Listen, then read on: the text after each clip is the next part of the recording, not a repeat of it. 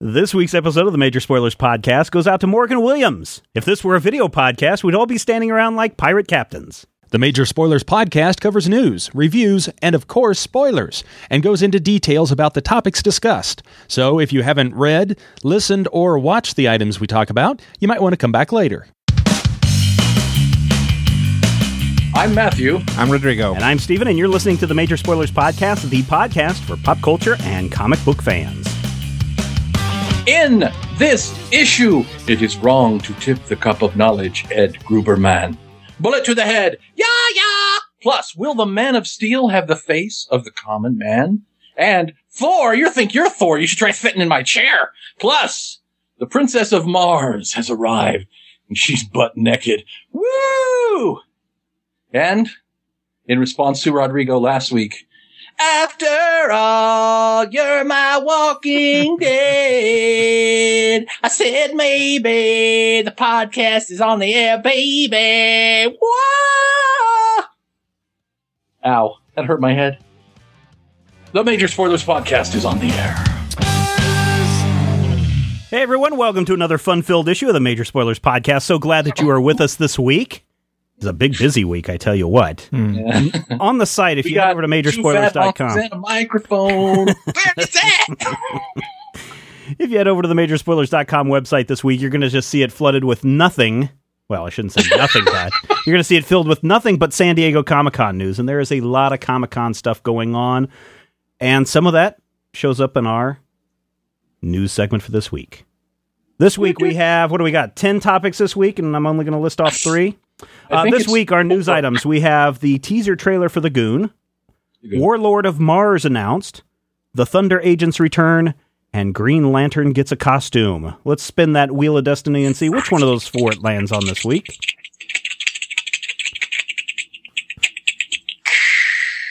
Landing right there on number 2, the Warlord of Mars announced. Now, Dynamite Entertainment announced this week that they're going to be adapting the Princess of Mars saga, but they're going to be calling it the Warlord of Mars, which is somewhat problematic, I think, in the naming it, because the 3rd book in the John Carter series is called Warlord of Mars. And that's in the...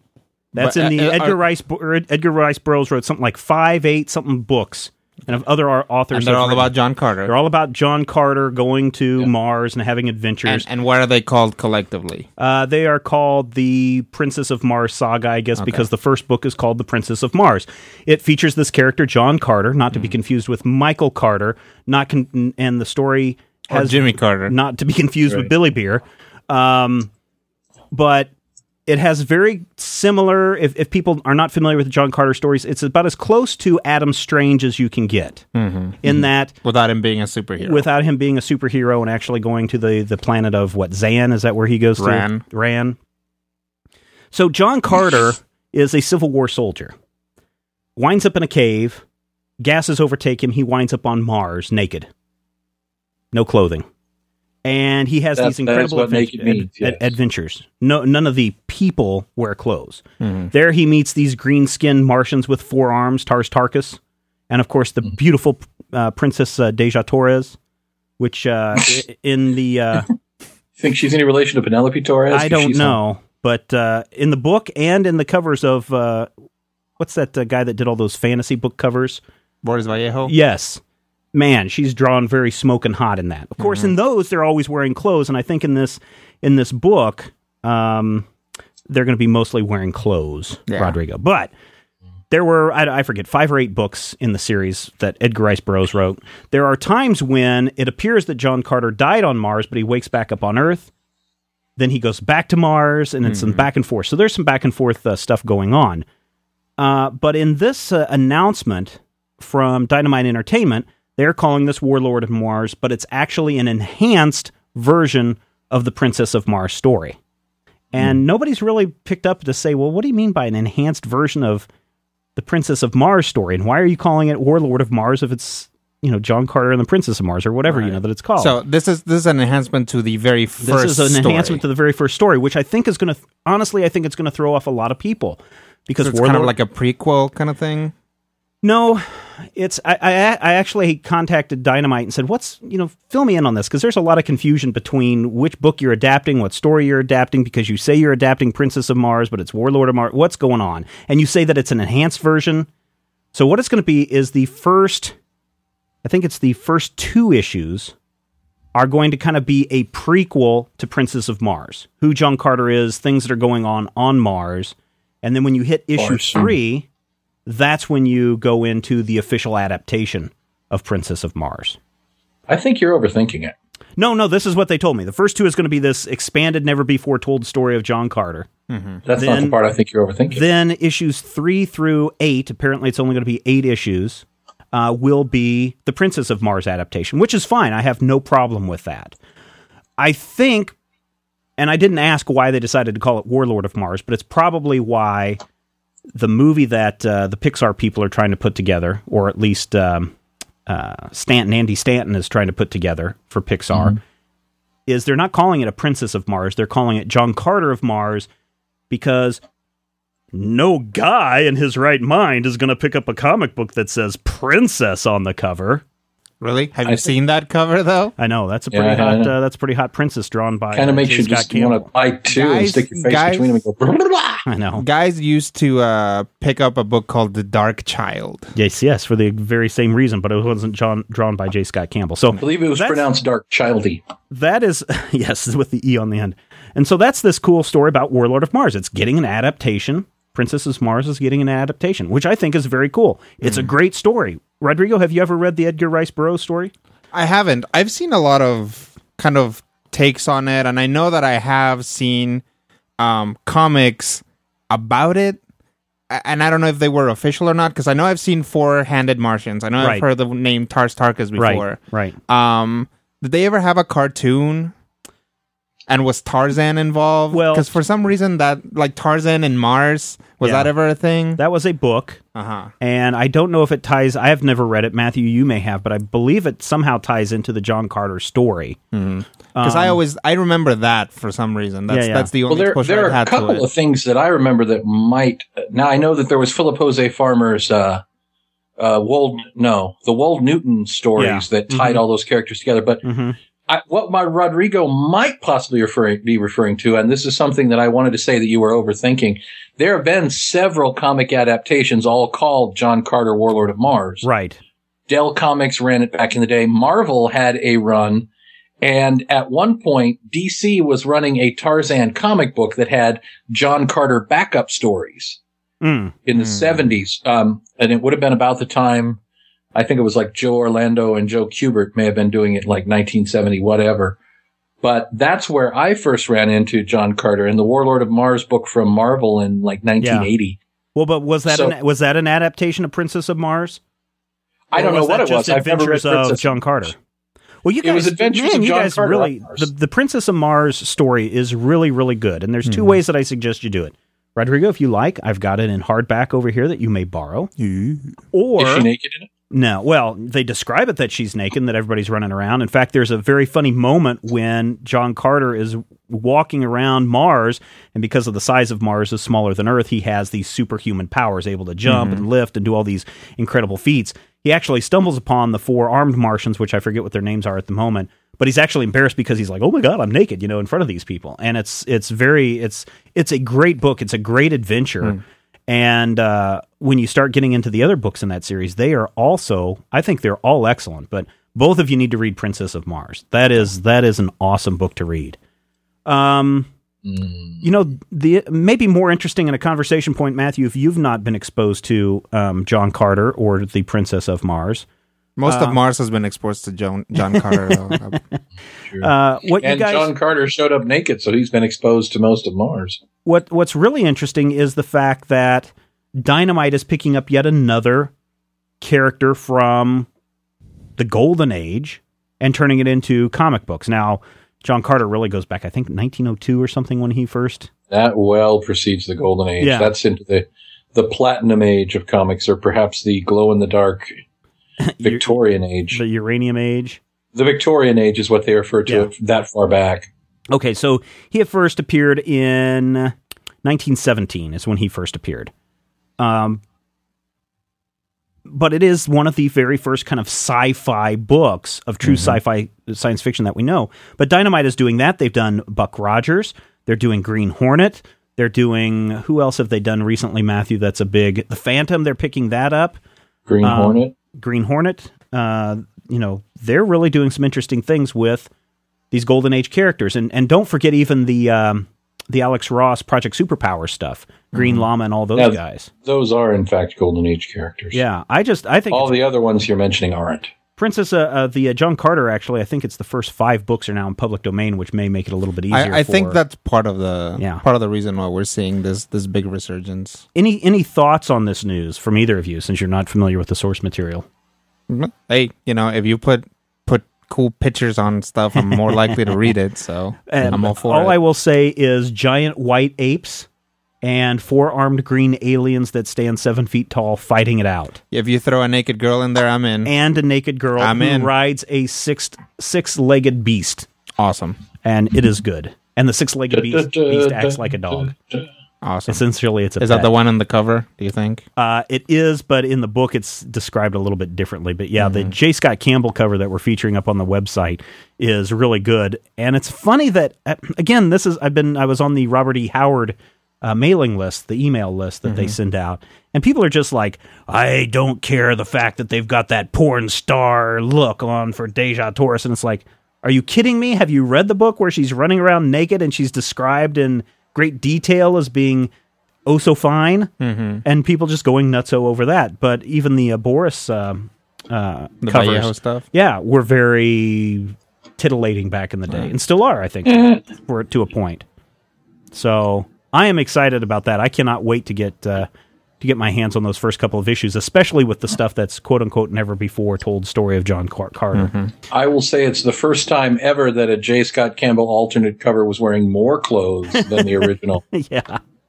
Yeah. Before we get out of the news section, really quick, another one that we should point out is DC announcing the Thunder Agents returning, I think, in November. Ya-ta-ta!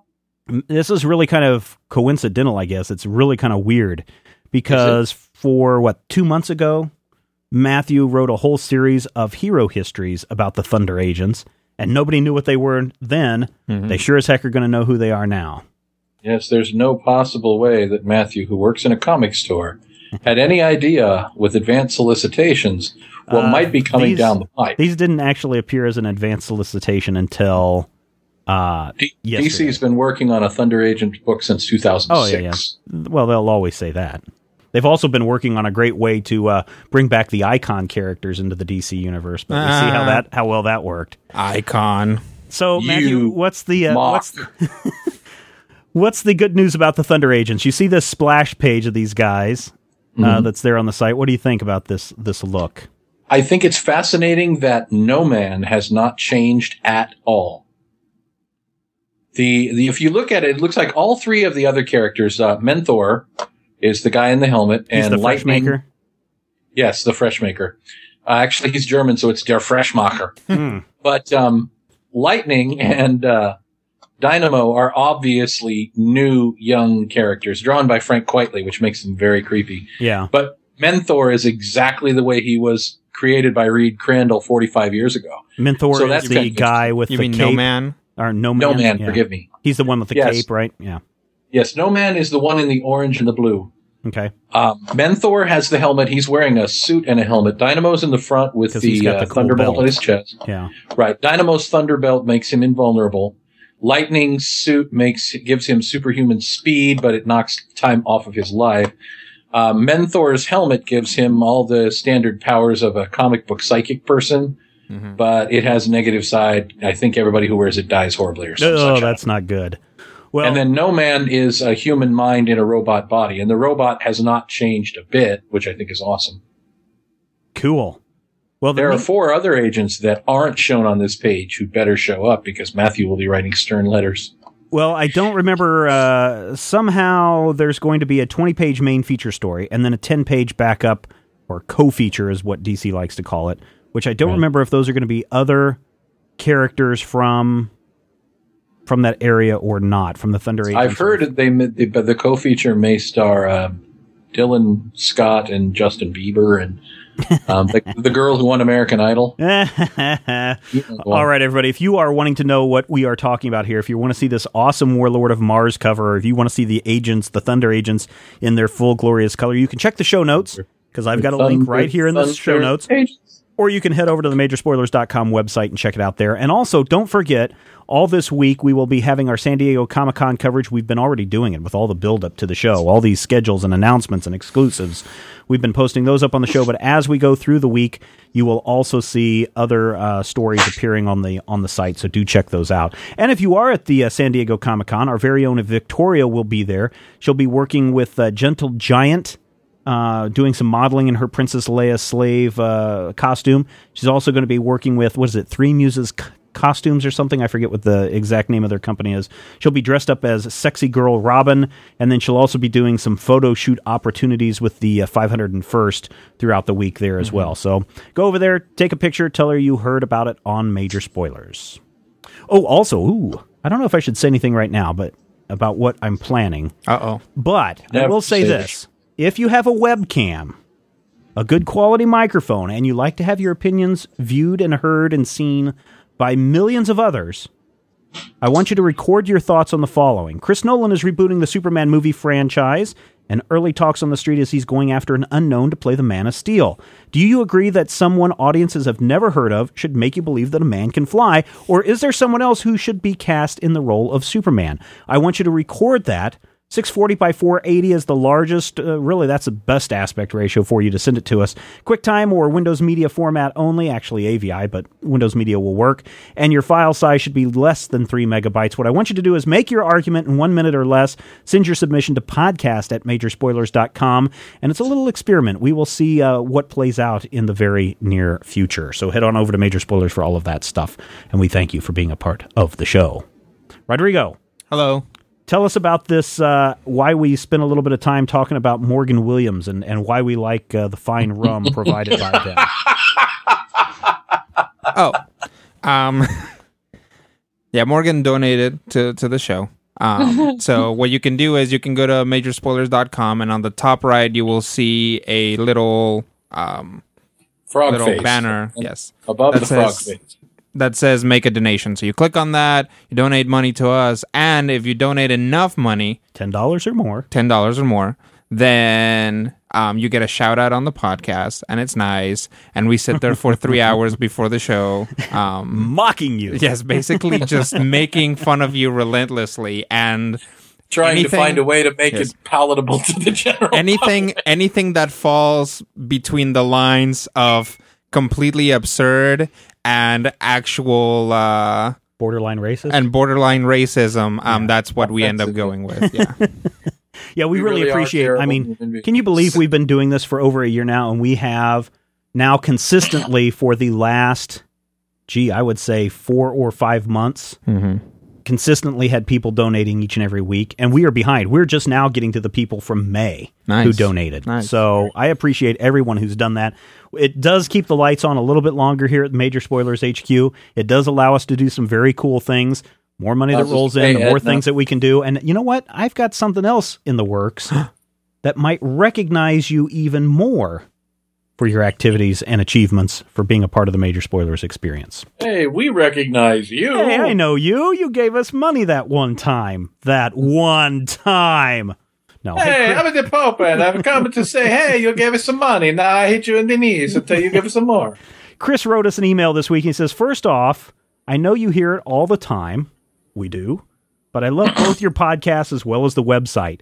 You can never hear that too much, Chris. Okay. Catching up on your 2 podcasts has taken me away from all others for a while now. Yay! I have a comic-related question that yourself or Matthew may be able to help with. Apparently, he's leaving Rodrigo out of this equation, but Rodrigo, I'm sure, has an opinion. That's fine. I'm going to go take a nap. Oh, okay. When I started dating my wife in 1999, I had to give up on comics.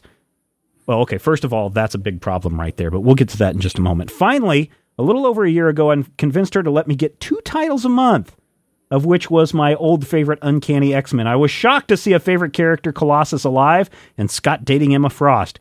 What point in comic book did this shift to this strange reality happen? I've been trying to figure out where to start reading to catch up. Any help would be appreciated. Thank you, Chris. Okay, so Rodrigo, Matthew, Uncanny X-Men. What should he do to catch up? Didn't Joss Whedon wasn't Astonishing X-Men where Colossus came back? Colossus died in like 96 of the Legacy virus. The first 12 issues of Joss Whedon's Astonishing X-Men arc, and 4 years later, spoilers, do lead to the return of Pyotr Rasputin and the death of Kitty Pryde. Kitty, damn you! Kitty Pryde does not die. Oh, I'm sorry, she phased out of existence. Yes, essentially, what I can tell you what happened, but. That's all right. Suffice to say, it has to do with a cure for the mutant gene, and where did they find it out? And and eventually there was a thing and a face and a fine liven. Now, as far as Emma and Scott, you have to look to Grant Morrison's run on New X-Men, which was pretty much the same time, 96 or 97. Is that the series that we reviewed? That's the one we did, yeah. Yeah, what Morrison did was he took everything and he turned it on his head. And ironically, it's funny that you bring up Colossus. The reason that Emma Frost is in the book is because Colossus wasn't available. Grant wanted to bring back Colossus as part of his team. He was told he couldn't. So he picked Emma Frost and invented the nature of the quote-unquote secondary mutation, giving her diamond form so that the team would have basically a Juggernaut on the team without having the Juggernaut on the team. And during that run, Scott Summers and Emma Frost started having a psychic affair. At the time, he was married to Jean Grey, and then Jean died. Spoiler alert! What? At the end of that run, Jean croaked it. She cacked out. She bought the big one. She rung down the curtain and joined the bleeding choir in Visibule. She's Is that because she turned into the Phoenix again? Vis-a-vis the metabolic processes she's had his lot. But nonetheless, Jean croaked, and after that, Emma and Scott are now a couple, sort of the lead couple, the leading lady and geeky, skinny boyfriend of the X-Men, if you will. Anything else to add? Yeah, but I got it. You think you got it? I would say this. Hey, just get on board with this X-Men #1, this whole vampire thing, because quite frankly, I think it's a good jumping on point. And if I can understand it, then probably you can understand it. And just go with the flow. That's what I say. Yeah, you say that because you've been reading Batman since 1994. Now, here's a problem, though. When I started dating my wife in 1999, I had to give up on comics. Now, the question becomes, did your wife make you give up comics? Or you were spending all your money on her that you had to give up comics? Or you found playing with boobies better than reading comic books? I want to know why you had to give up on comics and why you had to beg your wife to let you read 2 comics a month. If it's a financial thing, I can understand that. I mean, I really understand that. Not everybody has your high-paying job in the education industry. No. Hey, if it is a financial thing, I totally understand that. But I don't know. I get a weird vibe from this when he says, I had to give up on comics. I'm hoping that it doesn't mean your wife gave you an ultimatum. You know what I think would be awesome? If he was like reading comics and his girlfriend at the time, who would eventually become his wife, like picks them up and is like, well, haven't you read this story 100 times before? And he was like, oh my God, I have to give up on comics now. It's all the same crap. No more superhero comics for me. This is a pseudonym, Chris. Yeah. It's not an Mr. Wade. I thought it was funny. Scott Johnson over at My Extra Life had a great retort to that where the person is like, oh, these superhero comics are all the same. And then all of a sudden the Batarang comes around, slices him in the back of the head. Nice. You hear Batman off panel. I don't know. If there's someone pressuring you to stop something you love, that would be a concern for me. That's the only thing I'll say on that. And for those of you, Matthew knows my complete backstory. He's been privy to all the other He'll stuff. write a hero history about it eventually. Yes, I'm sure he will. But let's just say that this wife right now has no problem with comic books. So, and that's why she is the wife that I'm married to right now. You know, I've been married for 15 years, and once she actually tried to get into comics because she thought they were, something that I was interested in, but she has never asked me to give up comics. Occasionally she's ordered me to move them out of her way. Oh, yeah, I don't have a problem. But when someone says, you need to stop reading those comic books and grow up, or you need to stop reading those comic books because they're a worthless waste of time. Or you need to stop dressing up like a bat and going out at night and trying to beat up criminals. Hey, go back into the Atlanta Journal world from about 10 years ago. Nice. Now you know the rest of the story. That's right. All right, so that is from Chris. Thank you, everybody, for writing in, for contributing, for doing everything that you do for the Major Spoilers experience. And now, let us get to some... Dun, dun, dun, dun, dun,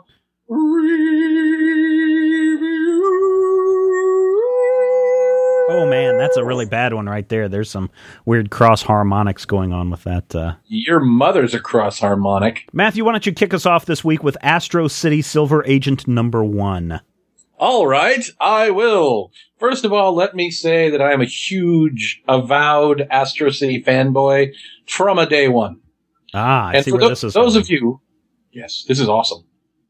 Those of you who remember the original, way back, I believe it was in the first 5 issues of Astro City in the miniseries, the first appearance of the Silver Agent, and they showed a statue that said, "To our eternal shame." Right. Mm-hmm.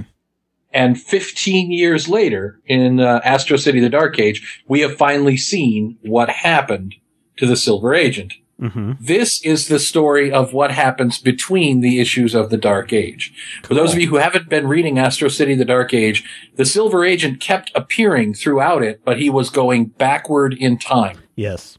So we saw him in the 70s, and then we saw him later in his timeline, or earlier in his personal timeline later down the road. I'm a Legion fan, so it will not have been the futuristy time. But this is the story of, A, who he is, how he came to be, and what actually happened to him when he went into the future. And right off the bat, I love the detail that Busick and Anderson throw in this book, because he's not just the Silver Agent. Mm-hmm. His whole origin, his backstory, his secret identity is pure Silver Age. Oh, cool. He couldn't make it as a cop because he had polio in one leg, so he became a mailman. And after he got his super secret superpowers, he still pretended to be a lame mailman and then would go off to fight crime. Nice. There's also a wonderful bit where they're fighting something called the Eye God that wants to sink everything and join the list, so that you can be harmonized and downloaded to the various subscribers of the Eye God. It cracked me up. I thought it was funny, especially given the way Steven is reading Hi, I'm comics. Steven, and I have an iPad. I'm touching it right now. Ah, it's so smooth and shiny. Not with my hands. Yeah. Let me tell you about this docking port. We get, whoa, hey-oh. And we get this wonderful origin of the Silver Agent. We get his backstory, and then we see him after he jumped into the future. In 1973, the Silver Agent was put on trial for a murder he didn't commit and disappeared as he was going to be executed, and was taken into the future by a group called the Silver Centurions, who look up to him, and he founded them. And now he's fighting. This issue ends with the Silver Agent realizing he has to go back in time and fulfill his destiny. So he goes to the head of these Silver Centurions, who look remarkably in this image kind of like the Guardians of the Universe. As Hal Jordan used to interact with them. They're standing on this, he's in the middle of a room, and they're up on a dais looking down on him. And at the last part of this issue, he leaps into a time portal and goes back in time towards the final battle. But the last part of the issue is, something told me that beyond it all, there was something more. So I'm a giant fan. Tell me about the art. Oh, dear God, it's awesome. Brent Anderson's art on Astro City is one of the great joys of comic books. I don't know how to describe it because it's not a photorealistic style like an Alex Ross or Joanna Clado, but it has realism to it. The scenes in the 30s look like I expect scenes in the 30s to have actually looked like. Mm-hmm. And when the Silver Agent goes into action, it's all very Carmine Infantino, Gil Kane, 60s, 50s, late 50s, early 60s flashy stuff. Right. And in the future, they have these aliens who are alien-y and look like aliens but are not. It's a massively interesting undertaking. Takes place in 4 different time frames, and they're all wonderfully realized. There's an Alex Ross cover. I won't hold that against it. Overall, very, very good book. And it's finally, I think, getting to the part of the tale that I've been wanting to hear for 15 years. What really happens to the Silver Agent? And I hope it has a big Silver Age upbeat ending. This is issue 1 of 2. Yes. And supposedly, and I don't want to get my hopes up or your hopes up, but supposedly Busiek and Anderson have been saying that once this series is over, Astro City will be returning to a monthly frequency. Really? Wow. I find that really, yes, please do not get my hopes up on that, because this is a series that has been 3 terrible. years. Yeah, but they pulled it off for 3 years, and then Busiek had his illness and got really, really sick for the better part of 5 years, and right. he would put the series together when he could. But they are now saying that the plan is to go monthly. Good. So that's really awesome. So how many slices of meatloaf? All of them. All of them. 5 out of 5. Whole bread pan full. Even meatloaf. just for the opening sequence where he tells us of the history, 2 pages, 14 panels or so, the history of Astro City and the city that it was before when it used to be something Falls.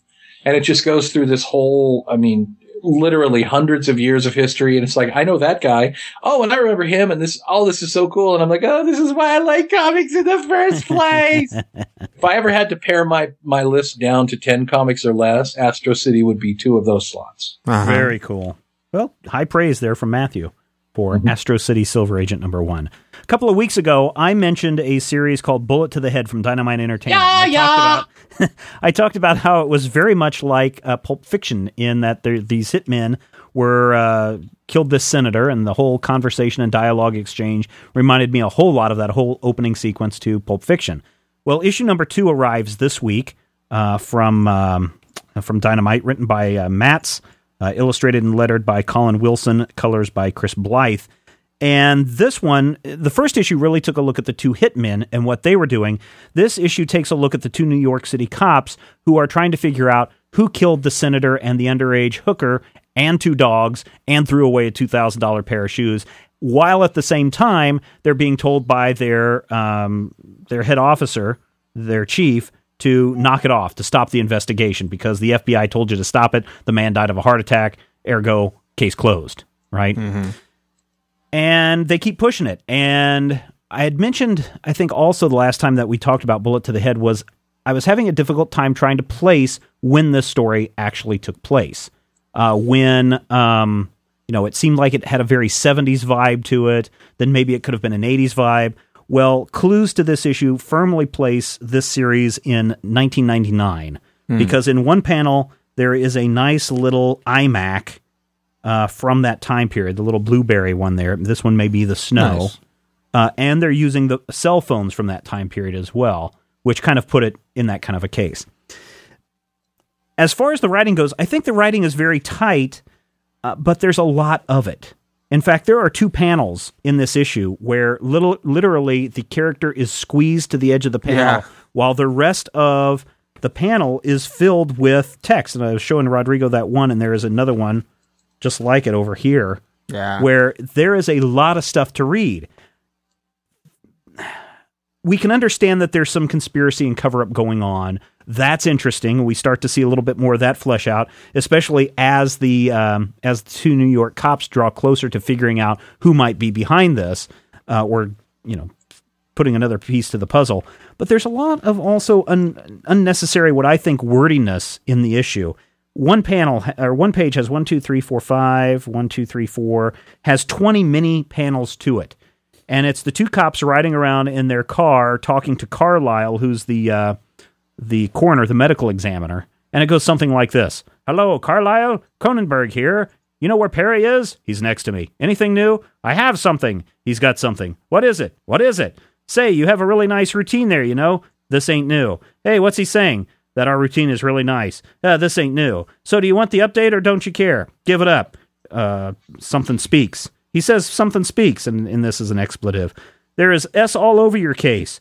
On the bum shoes and Serling's apartment, the same S. No way. What? I'll explain. And that ain't all. And it continues and continues and continues for another page and a half back and forth like that, because it's like they're on the phone. What did he say? He's repeating it right next to it. And it's maddening that they wasted a whole page doing that. Although clearly they were going for something. They can go for it, and it does work. I have a feeling, though, that it would work better in a film or in television than the way it plays out on the page in that pacing.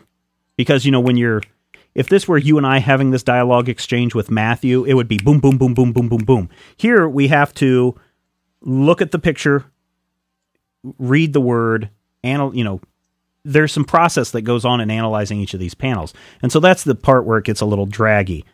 Still, good read. I enjoyed it. Bullet to the Head, Dynamite Entertainment, comes out this week.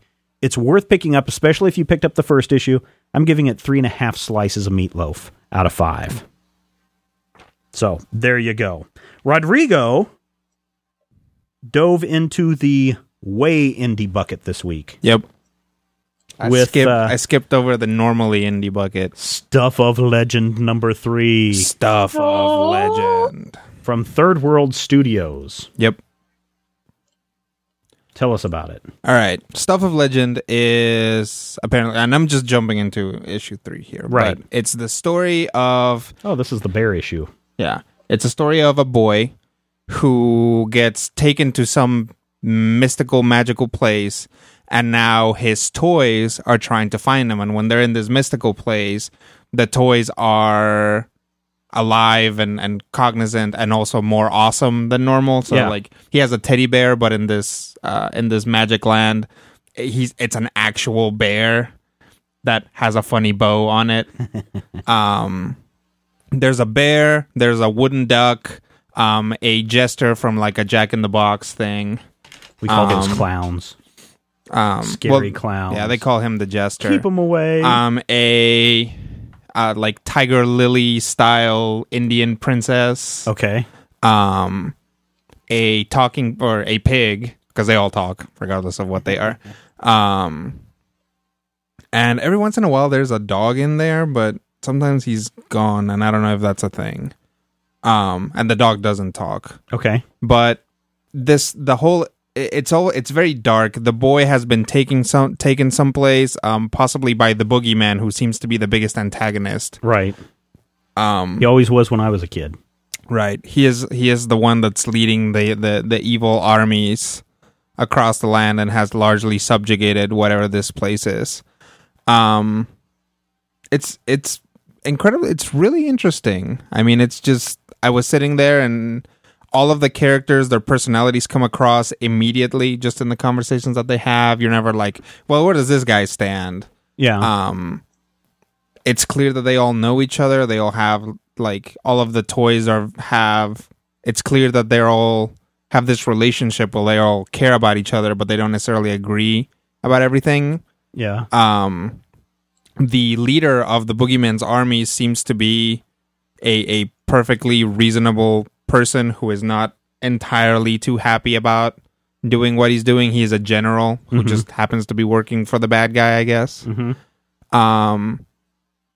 So it's just fascinating. I really want to go back and find the first handful of issues, the first 2 issues. This actually, as I'm reading the description from the thirdworlds.com website, it's th3rdworld.com. Mm-hmm. It almost reads like a twisted Toy Story 4. Does it? What would happen? What essentially it's led by the tiny toy soldier. The toys enter the realm known as the Dark. They will face off against the boogeyman and his army, a legion of the boy's forgotten bitter toys. Mm-hmm. So tell me that Woody and Buzz wouldn't be going after Andy when all of his forgotten toys came out, and exactly. The art looks pretty different. It is. It's very cool. It's all kind of sepia tones. It's very well done. A lot of the time, and I don't want to just completely just throw everything in one gigantic category, but a lot of the time, indie titles have issues with art. Right. This is a very good, very smart way of doing it. It probably cuts down on coloring, although it's clear that it's been painstakingly like shaded and rendered. Yeah. But again, everything's very distinctive. Obviously, because they're toys and all of their features are very extreme, as in, for example, being a duck. Mm-hmm. You never get the characters confused, but even then, the characters that are more humanoid, you never get confused. Right. And it's just, they at night things are dark and there are shadows everywhere, and during the day it's like kind of very high contrast. It's pretty spectacular, honestly. I was eating up every page of this that I was seeing. Giant fight scenes. It starts out with the toys engaging this kind of mercenary company. Mm-hmm. And it's brutal. I mean, they end up killing a lot of them. Some of them have qualms about killing, some of them don't, and there's a little bit of treatment about it. Yeah. It's a very complex story. I'm looking at the some of the concept art for this from the Third World website, and the boogeyman kind of looks almost like the bad guy from Time Bandits, kind of in the costume design, except for the whole floating off stuff off the top of his head, kind of like dark shadow fire kind of stuff. The boogeyman changes from panel to panel when he's talking. Really? Oh, cool. Obviously on purpose. I mean, he gets more monstrous when he's trying to make a point, kind of thing, and then goes back to being kind of normal when he goes back to his your classic passive aggressive, don't let me down general kind of bad guy. Right. Very cool. I mean, obviously playing with a lot of the themes of fantasy, and the toys coming back to life thing is something that has really come into fashion fairly recently again. Yeah. But this book definitely has its own thing going. I mean, it's like you start just from this issue, you care about these toys and what they think and what they're doing and why they're doing it. It's almost not important that they're toys, although obviously the whole setup for the thing is that they are. I think part of the reason why I remember seeing this when it was originally solicited and when it came to us and said, hey, can you guys take a look at this? I think I dismissed it because I thought, oh, this is another Mr. Stuffins type book, which was a Boom Studios title from a few years ago that we reviewed. And I got a kick out of that, but I was like, oh, do I really need another teddy bear gone crazy kind of story? And Joe the Barbarian from, is it Vertigo? Marvel? DC? It's DC. Oh, is it? Okay. So it's but I don't know Vertigo, if it's a Vertigo title. Yeah. Is doing something similar. But, I'm into this. And I read Joe the Barbarian, and it's or have read some of it, and it's really good. But this definitely has its own thing going. It's interesting. You don't know where it's going to go. I would give it definitely 4 slices of meatloaf. Ooh, high praise from Rodrigo. 4 slices of meatloaf this week. So overall, not too bad of a week. The lowest a 3.5, the highest a 5. Overall rating there is probably like a 4.25 or something. Nice. Overall. So good week for comics. And again, I will say that I'm still on this reading high of just different books that I'm picking up and reading and really getting a kick out of. If you get a chance to pick up stuff of Legend, I would definitely recommend it. Okay. It's excellent. Dark. People like that kind of stuff. All right, the reviews are done, Matthew. What does that mean? Yes, what does that mean for our listeners listening at home for the first time ever? I don't know. I don't want to give you a strange harmonic or be 4 things off the norm, But I have it's time. Oh, Matthew. For the millions in attendance and the 9,322 future people listening in the future. Hello, future people, and welcome to the major spoilers. Poll of the week. Poll of the week. Week. You know what we haven't done in a while? What's that? Of the week. There's been several images that have been released from Marvel over these last couple of weeks from the Kenneth Branagh Thor movie, featuring, what's his name? Anthony Perkins. Anthony Hopkins. Grace Hannibal Jones. Lecter. Yes. Grace Jones? I don't know who's in it. It slipped my mind at the moment. It's not important. Elvis. It's not important who Chuck the actors Jones. are. Elvis. Spike Jones. And don't forget Billy Carter. Don Knotts as Loki. I don't think it's important as to why are there so many ostriches? Who's playing the parts of Thor and Odin and all this stuff. But we have been given a look at these Norse gods in the Thor movie. And the costumes, well, they haven't drawn as much criticism as Wonder Woman. In fact, maybe Wonder Woman deflected some of the concern, and they haven't drawn as much ire as the Green Lantern costume has drawn. Mm-hmm. But there's certainly something that people have been commenting on about these costumes. Gentlemen. What's that? Well, do they look good? Do they look bad? Or should we just forget about it and just say, well, that's what the director decided and the art director decided, and we should be happy with that? That is our poll of the week this week. I'm waiting for a question. Yes. Well, what do you think of the costumes? The costume design for the movie. You like it? You hate it? Or meh, whatever. Rodrigo, go.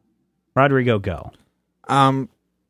I don't mind it, definitely. I think it looks good. I think people are saying that it looks plasticky. It really looks plasticky because I mean, you look at that armor and it just looks like highly polished plastic. Right. And that's a bit of an issue, but I like it. It looks like some amount of time went into each like connecting piece. It looks crafted. Right. Especially Odin's is like really intricate. And that I can get into, compared to the stuff from Clash of the Titans, which basically is just crank up like the blur silver effect. Silver armor with like a horrible blur filter over it that is just migraine inducing, especially if you watch it in 3D. Oh, I can't imagine that. I mean, even looking at Chris Helmsworth, is that his name? Chris Helmsworth. The under armor of Thor, the chainmail stuff, looks like it's some kind of rubbery suit with grooves cut into it. Yeah. So you're okay with it, though? I'm okay with it. Matthew, what are your thoughts? I haven't seen it in motion, though. So I guess if Odin is like, attend me, Pantheon, and he raises his arms and you hear, creak, then maybe it'll be an issue. Matthew, what are your thoughts on these costumes? I would like to take you back to a time in the recent past. It is the year 2007. A small website, not a blog because it's a damn website, puts up pictures of Robert Downey Jr. dressed as Iron Man. And all of the responses go like this. Oh, that's plasticky. That looks fake. I'm going to call Bruce and see if he thinks it looks fake too. Hey, Bruce, do you think it looks fake? Oh, no. That's how it looks. You think it looks fake?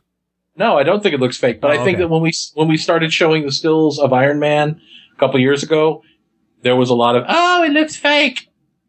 But when it was in motion in the movie, it was an entirely different matter. And I think that trying to judge a 2-hour movie that, we are probably going to see this scene fully rendered and 3D imaged and glow in the dark, flippy dibby, they'll probably throw in some lens flare because you know how much I love the lens flare.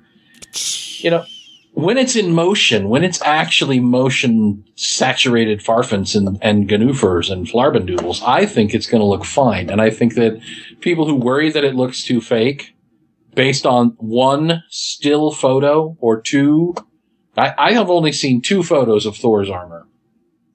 I think I've seen the throne room picture and one other picture. And I look at this and people are like, it looks really, really fake in the 2 images that I've seen. So 29.94 frames per second, multiplied times 200 minutes. I'm going to do the math here. Wait, that's how many seconds are in a minute? So you're fine with the costume is what you're saying. No, I'm saying that 224,550 frames will be in this movie. And of those 224,547 frames that we haven't seen, odds are it's probably going to look different. I think it looks fine. I don't have any problem with what we've seen so far, and I really think that the people who say it looks fakey have, been looking at one image. Yes. I think that Hellboy 2 had a really, like all the throne room stuff, had a very cool look to it. Mm-hmm. This reminds me a little bit of it. It wasn't a great movie, but visually it was just fine. Yeah. I mean, it was pretty solid. When I originally saw this picture and it appeared, the Odin, Thor, and Loki picture appeared at the LA Times website. Mm-hmm. And as it looks on that website, because of the gamma differences, and I'm guessing they're running PCs over there, and I'm on a Mac, the gamma difference makes that image look a lot brighter than it is. And when you look at it on a gamma that's shifted, it really does look like plastic. I mean, it doesn't look like there is one bit of metal in any of these costumes. Mm-hmm. That's whenever I pulled it down and started playing with it in Photoshop and tweaking. Now, I didn't tweak it for the website unless there was a gamma change when I was saving it for the web. But that's one thing that people aren't taking into account is we may be looking at essentially what's a raw image, the image that hasn't been processed, that hasn't been post-produced a little bit. And I guarantee you just subtle tweaking here and there, tweaking that the S-curve or the film curve or just tweaking the contrast just a little bit is going to make this plastic. Yeah. It's really going to make... I have a feeling that people are going to complain that Odin's costume is way too dark in the final version. I think that those dark areas of the costume are going to go almost to pure black with these glints and highlights that are going to make you think instantly that it's metal. And those gold discs are going to shine like metal, like nobody's business. And so I think that in the end, I think that the costumes are going to look really great. So that's kind of what I went with right there. And so I think people need to think that, we're not going to do a whole lot. I could take this one image, 5 minutes or less in Photoshop, and have it look to where people would say those costumes look great. And I think it's that post-production that we're not seeing in here. Yep. I agree. Now the problem is though, once this goes to home video, I think people's perceptions are going to change. I was going to show you this earlier, Rodrigo. There's a new TV upstairs because the other one went to crap. Right. It's got one of these 240 hertz refresh rates on it, which is 4 times the 60 hertz refresh rate that you see in most televisions. Holy crap! The image is so sharp that something that was shot on video, like the Thor movie is being shot on video, projected or whatever and processed to make it look like it was shot on film, when you watch it on this television in high def, looks like it was shot on video. Nice. We were watching Harry Potter and the Half-Blood Prince last night, and that movie looks like it was shot on video. Which is really kind of the opposite of what you want. No, it is. It really is the opposite of what you want. We were just watching like Phineas and Ferb, and the animation is so startling crisp, and the movement is so sharp that it draws you out of what's going on. Interesting. In that case, I think that we're going to have problems when this movie gets onto Blu-ray and gets into really good quality televisions and home theaters around the country. I think that's when we'll have the problem.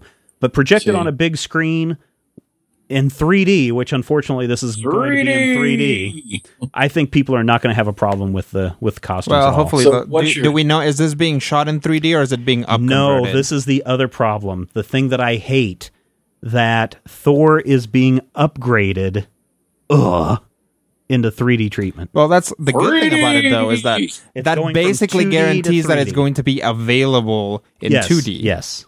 So at least you can go watch it in 2D. Well, not here. Because we have one theater in Hayes that has one screen that's 3D. Right. 3D! Because they dropped a crap ton of money. Well, doesn't that mean that they would have to prioritize Thor? There were movies like The Last Airbender, I think, was never in 3D in Hayes. Oh, I don't know. Because of Toy Story 3. Toy Story 3 was so still running. As long as they don't prioritize Thor, you might get to see it in 2D. I might, also, but I'm having a feeling just like if Iron Man was going to be in 3D, that's the theater they would have put it in. So I have a feeling that we're only going to be able to see this here in 3D.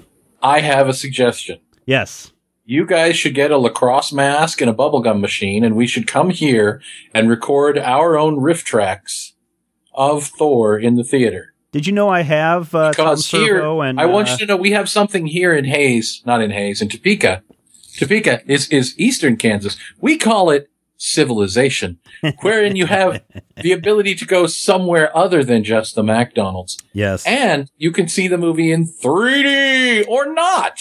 Yeah. Amazing. Really? You can? I mean, it's really awesome. I will say this, though, Matthew. Hayes is not the end of civilization, but we can see it. But you can see it from there, exactly. Yeah. And McDonald's is fine dining, I will say, here in Hayes.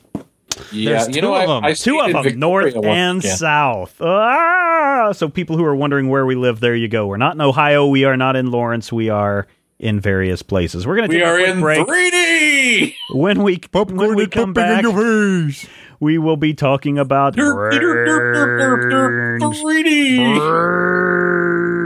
News. My name is the Dexter102. Your name is whatever your name is. And today I'm going to give you a 61-second review of Guy Ritchie's Sherlock Holmes with RDJ, Jude Law, and Mark Strong. So here we go, Sherlock Holmes in 61 seconds, starting from now. Okay, we've got Sherlock Holmes and Watson. Watson's about to move out because he's not engaged yet, but he's planning to get engaged. Then there's a hanging of Lord Blackwood, and miraculously he comes to life, and it's Sherlock Holmes and Watson trying to unravel the case of why he came back and stop him before midday. Fine, fun, knockabout. I actually really liked it, because it's fun, it's entertaining, it's the right length, and it wasn't stupid, big, dumb robots punching each other action movie. It was entertaining. So I don't have a problem with it. This is the most spectacular thing about it, though. The director, Guy Ritchie. Now, Guy Ritchie has given us some terrible films. Rock and Roller, Revolver, absolutely awful crimes against cinema, and he's given us this wonderful knockabout action movie, which, if it wasn't released in Boxing Day last year, would have been up for a Dexy Award. So all in all, for the knockabout, just great fun of Sherlock Holmes, 2.5 slices of meatloaf, bang down the middle.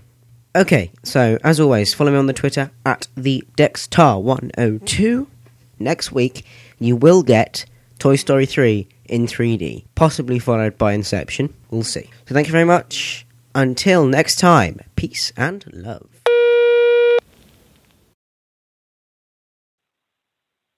Hi guys, this is Mayla, and I'm calling with a review of Roy Crane's Captain Easy Soldier of Fortune, Volume 1, 1933 through 1935, that just came out from Fantagraphics.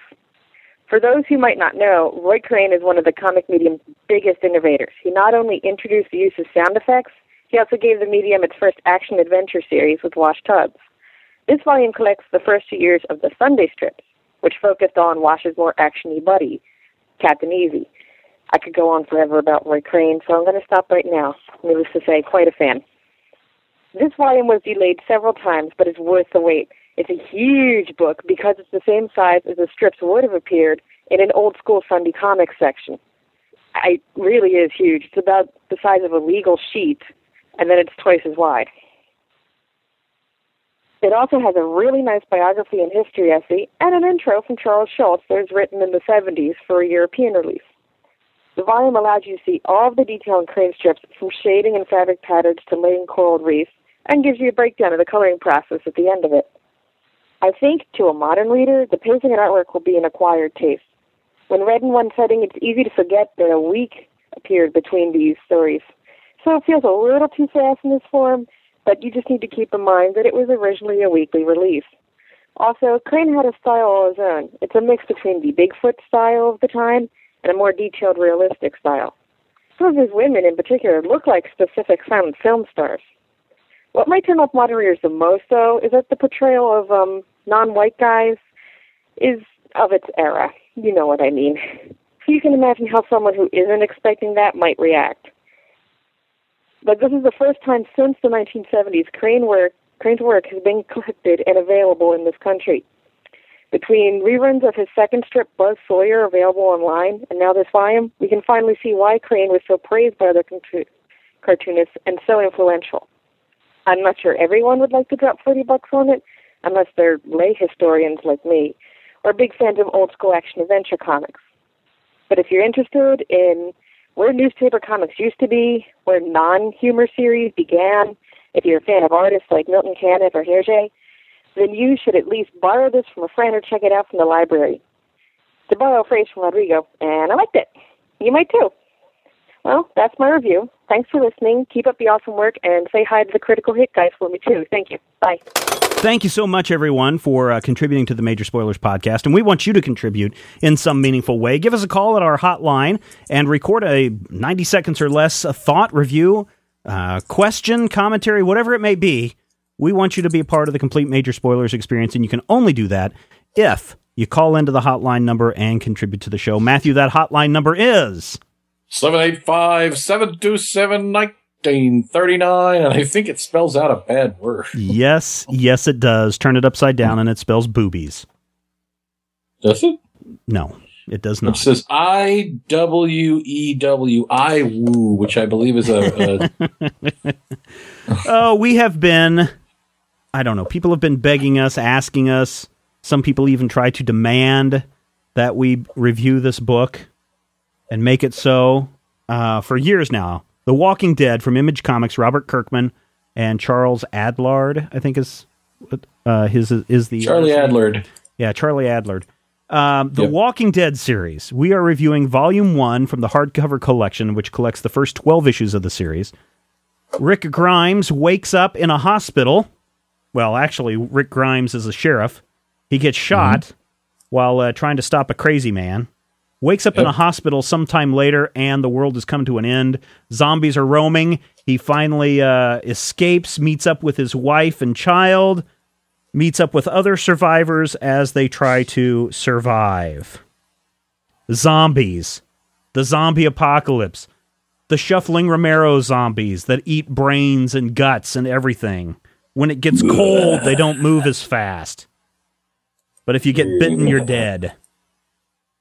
And if you get dead, you're bitten. Well, I don't remember. I don't think, is it in this first 12 issues that we find out more about? No. It's the second volume. When they go to the present that we found out more. So we're not going to talk about it here because this is the first exposure that Rodrigo has had to the Walking Dead series. So we don't want to ruin anything for him. Yay! Zombies in pop culture. What do they mean? What do they represent, Rodrigo? What zombies represent in pop culture is people's innate fear of other people. Okay.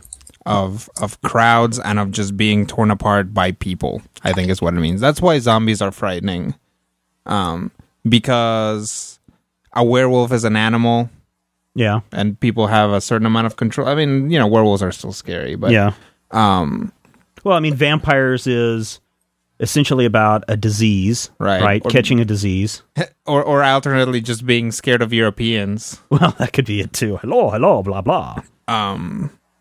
But yes, I think that zombies, to a certain degree, is that fear of contagion, but mostly it's that it's people that's going to be the death of you. Okay. Matthew, your thoughts. What do zombies mean in popular culture? Well, my problem is that my first exposure to zombies was Steve Gerber's Tales of the Zombie in the 70s. Written in the 70s. I read it in the 80s. In comic form, you had not read, you hadn't watched the... Magazine form. You hadn't read or watched the George Romero Night of the Living Dead or anything? I think I was 11. Tales of the Zombie was my first interaction with zombies. When I was young, I didn't really care for escapist stuff. Yeah. And, horror movies seemed kind of stupid to me when I was under 10 years old. I was kind of a little prick. But what I was exposed to in Tales of the Zombie was actual talk of, I think it's pronounced voodooing, the actual religious and spiritual significance of this to the peoples of Haiti. Sure. And how, how the whole zombie, the legend of the zombie came from parts of that, and how, the Bokor would make a zombie. And I was like, ooh, this is all fascinating stuff. This is like science. Yes. And then, of course, eventually I fell prey to Romero's movies. To me, I think Rodrigo hit part of it, but the thing that's most horrifying about the zombie to me is the fact that, and it's a losing battle.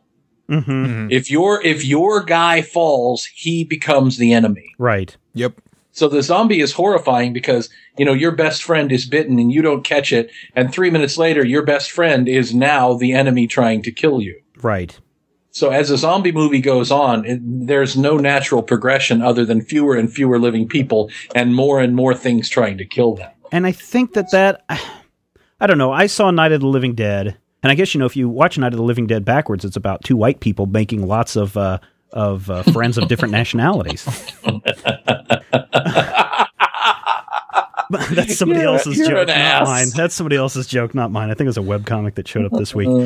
I guess my problem with zombies is it's a losing game. Yep. There's no way you're going to win. Even in 28 Days Later, and you watch that movie. Mm-hmm. With the Doctor, the Ninth Doctor in it? Yes, whichever one that was. There's no winning. even in the end, even when the zombie plague or the rage plague they think has burnt itself out, we get 28 weeks later.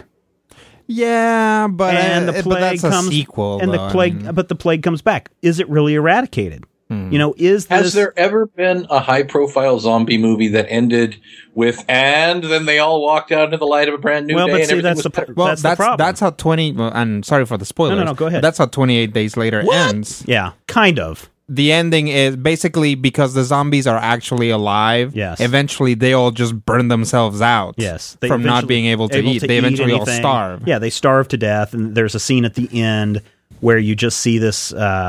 It's almost. Well, we'll talk about issue 1 in just a moment. It's almost that the creature is so desiccated, it's just sitting there going, yeah, exactly, and can't do anything. And that's what the whole solution was. 28 Days Later has about the closest thing to a happy ending that you usually, except the comedic zombie movies, which are their own kind of subgenre. Really, didn't even Shaun of the Dead didn't it have a happy ending? Well, that's what I'm saying. Yeah, except for the comedy zombie movies. Okay, so they usually don't have happy endings. I like Robert Kirkman, and I like Robert Kirkman writing Invincible.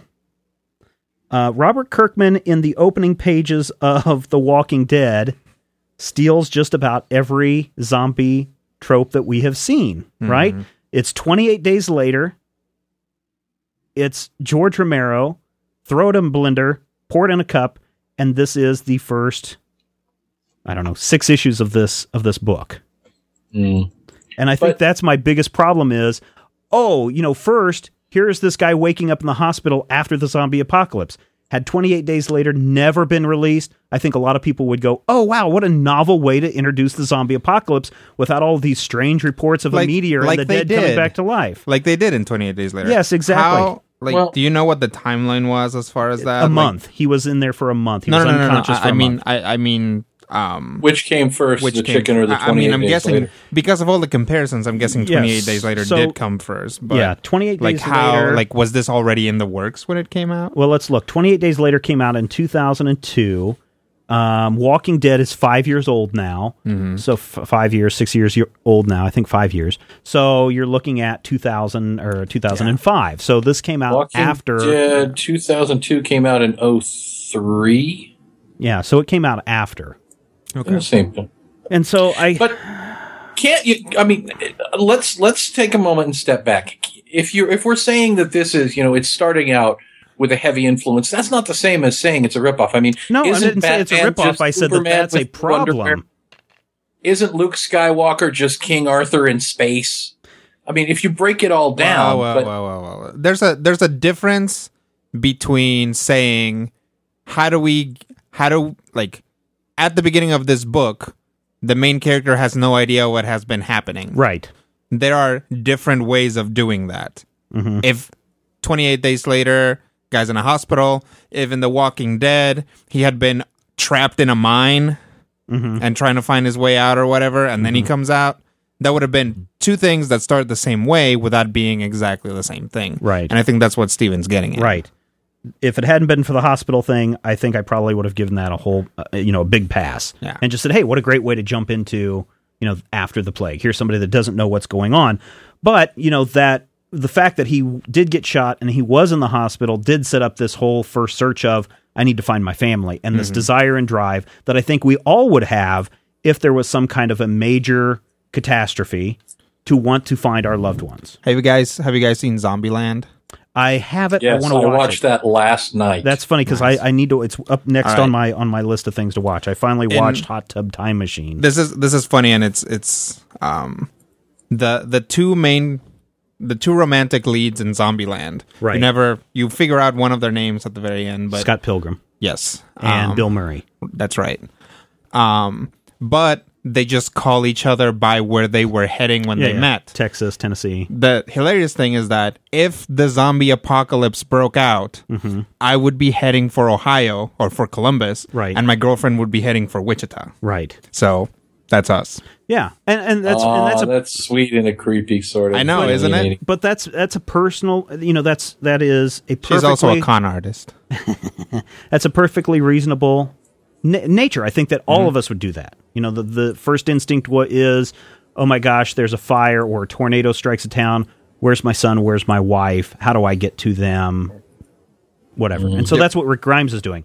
I have to get home to see my wife and kid, find out that they're not there. There's a father and son who have stayed behind. Everybody else said, go to Atlanta because the government said the big cities will be the safest place to go. Mm-hmm. Brilliant. Yeah, brilliant. Another question I have, just to kind of deviate very quickly, is we have been exposed to the zombie genre for so long now. There's even a book called The Zombie Survival Guide. Right. There's a dedicated role-playing game called All Flesh Must Be Eaten. If the undead rose tonight, like right now, if Rodrigo walked out the door at the end of the night and a zombie bit his head off, would people be able to survive a zombie apocalypse now? Assuming the zombies behave like in the Romero? That's a good point. I mean, we are kind of so saturated by zombies that it's kind of weird that characters in zombie movies don't understand zombies. Right. To that point, because even characters in werewolf movies, they're like, oh, well, we gotta get our hands on some silver bullets, right. Or something. Right. But that's presumably coming from folklore and not necessarily from werewolf movies. Right. But we know that if a zombie comes at you, you destroy the brain. Right. You destroy the head, obliterate it, and then it's the end of the story. Don't get bitten, or you become one of them. Run faster than the zombie. Yep. Don't make a lot of loud or faster loud than whoever's with you. Yes. I don't have to be faster than them. I just have to be faster than you, Rodrigo. Yep. So this is why I'm never going anywhere with either of you. We're going on a camping trip. Yep.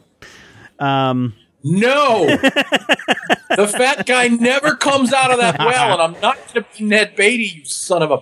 So, but if the zombie apocalypse did occur, and the government said, go to the big cities because we can protect you there, do you think a lot of people would go, F that idea, I'm staying right here and hunkering down, and I'm boarding up my windows, and anybody that comes within 10 feet of the house is getting a shotgun to the head. Oh, yeah. Point of order. Yeah. You live in western Kansas, that happens now. Yep. That is true. If zombie apocalypse happened. Zombie apocalypse happens now. First thing I do, get in the Jeep, rolls the windows up. I back the hell out of the garage as fast as I can, running over anything that's in my way. I drive the Jeep through Walmart, and I go directly back to the sporting goods section. I load up on all the guns and bullets and food that I can load up in 5 seconds or less. Back in the Jeep, run over whatever the hell is standing in my way. Back into the house. We're there. That's it. End of story. I'm not going anywhere else. It turns out that it was all just a hoax, and you just killed 50 innocent people. I shouldn't have been in my way shuffling like that. I have a friend who his greatest fear, he's said to me several times that his greatest fear is not the zombie apocalypse. Right. His greatest fear is that. And he loves zombie movies. Right. And he's terrified by them. He's one of those guys who loves that scary thing, right? He loves being scared. He has said to me that his greatest fear is that he will be having a nightmare about a zombie, and that someone will wake him up pretending to be a zombie, and he will kill that person. He's told me, and he's like, don't ever pretend to be a zombie around me because I am literally terrified of them. Now, in the George Romero Night of the Living Dead, it was a virus from space, right, that caused the... there was never an explanation. It's a meteor. There was a satellite satellite that returned back. There was never an explanation in the original movie. No, at the very end, they play this radio broadcast about, waves from Mars or something like that. That's what it was. So it was something like that. There was a reference to it, but it was never explained, and I think it wasn't explained until the third movie. They never out and out say. And 28 days later, it was a literal virus that was created in the lab, this rage virus that created that. I'm kind of like your friend that was telling the story. I have a legitimate fear of the zombie apocalypse. Oh, yeah. Most of my really cool dreams, and my wife for years, I don't know how she's put up with it for as long as she has. For years, I will wake up in the middle of the night talking about this really cool, awesome dream that I had where I was fighting and killing zombies because I know that we were all safe that way. Mm-hmm. It's just I know it's irrational, but it's one of those things. No, we don't know how your wife has managed not to kill you either. What's the other one? I don't know if is it also a George Romero one where it was like, hell was full, so now the dead are walking the earth. What is that tagline? That's Day of the Dead. That's the second one. Okay, so that's also part of the Romero zombie verse. Is there a religious zombie uprising? Is that it? The after the what is the big well, usually there's two there's two potential starts to any zombie or to any zombie outbreak, although not necessarily the movie. It's either magic, right, or it's science, right. Usually if it's magic, it's somebody took something that they shouldn't, ergo zombies, or if it's science, is someone did something that they shouldn't have, right, ergo zombies. Right. It's funny how punitive like the zombie thing is. It's like when man messes with nature and or they forces that they domain. Shouldn't. Yeah, exactly. Yeah. In this book, in this first book, we don't find out what caused the zombie apocalypse. In fact, all the way up through issue 75 that is out in stores this week, we don't find what has caused the zombies to rise. We do find some other things, minor things about zombies, but we won't reveal it here because, again, you haven't read that, Rodrigo. Right, but let's just say you're dead, you're a zombie. Right. Okay? Rick Grimes makes it to Atlanta, instantly swarmed by zombies until this one guy saves him. Says, hey, we're going to go back to camp with a few other survivors. You mean Short Round? Yes, Short Round. No time for love, Dr. Jones. Yeah. He says, let's get back to camp with the other survivors. And lo and behold, there's his wife and his son and his best friend have all survived in a town of 1 million people. Yes. Okay. I believe Atlanta is like 550,000 people, but even so, I don't know. Atlanta is a big city. I live there and in the suburbs, and I know Robert Kirkman's from there too, so he knows, what kind of odds. Are you saying it's improbable that his wife and kid would have made it? The way they explained it was that the wife and kid and the best friend got to Atlanta too late. Right. That the outbreak had already occurred there, and so they weren't in the city proper when things went down. So maybe. But probability-wise... Well, what's the probability that any of them survive? Well, that's true. Why didn't any of the zombies come and munch him while he was asleep? Wait until you read Volume 2. Oh, okay. Matthew, what were you going to say? I think that it's important to look at this not just as the series of issues, but this is the early going. And for me, this is kind of like the pilot. Right. And the weakest storytelling of the series is in these first 5 issues. The miraculous reveal of his family and, the way it's really an example of, what Rodrigo tried to avoid in Critical Hit, which is, okay, you're all a party and this is how you go and how do you know each other. What they're really doing here is they're building the gaming world. They're gathering the party, if you will. Right. And in order to take Rick from that hospital sequence to where he needed to go, there was that awkward little moment where it's like, and then miraculously, ta-da. So I feel like, to some degree, especially now knowing that 28 Days Later opens with a sequence like this, I believe that's what you said, isn't it? Yes, it does. I've never seen the movie, so I don't know. He actually just wakes up in the hospital. That main character in 28 Days Later just wakes up in the hospital. There's a whole bit at the beginning where this lab is trying to get these monkeys to go crazy over rage and infect them with rage. These animal rights activists break in to free the monkeys. The monkeys turn on them and infect the people, and they turn into the rage. And then this guy wakes up 28 days later. In a hilarious twist, rather than saying, this is bad because scientists were messing with nature, this is bad because activists were trespassing. Damn activists. And thus, zombies. Yes. Okay. Well, taking that, it feels like that sequence may have been strongly inspired by the movie, and that starting in the hospital thing forced us to have the miraculous reveal in issue 2. Yes. Which to me is one of the most bothersome elements of an otherwise fine series. And if you get past these first few, I want to say first 5 issues. Oh, really? Because I was going to say, if don't you get me get past wrong, the first 75 issues, then... Shut your face. The first 5 issues are problematic. But once it really gets to a groove, and it really hits right at the end of this arc when they find the prison. Yes. Spoilers! Yes. When you get to that point, things turn really weird. And they go places that even zombie movies haven't gone, which I really appreciate. And, of this, and if you're reading it in paperback form, Volume 1 is the first 6 issues. Volume 2 is the first 7 through 12. This first arc, these first 12 issues, I actually really, really like, because I think it follows the tropes of the zombie genre. Tropes. Yeah, exactly. And I think it does it incredibly well. It's after that, especially when they get to the prison, where things not only go weird, but they really get, in my mind, just really boring. But in these first 12 issues, there's a lot of zombie action. There's a lot of, let's build this world of zombies and the survivors. And I like that. But, and I don't know if this is intended or not, Walking Dead ends up becoming a platform for Kirkman to explore other topics, societal topics, such as... But isn't that what all zombie stories are? When I watch some of these zombies movies, it is essentially every man for himself. They're not looking at bigger issues, right? It's like, how can I be the one that survives against everyone else? How do I become the king of the hill in the zombie massacre? In these first couple of issues, we start to see Rick as a sheriff starting to come to grips of living in a world that has no law and order, and he is a law and order man now without a place in the world. We get issues of, how does he take what he knows and applies it to this world of chaos? How does he try to rein in and control the chaos?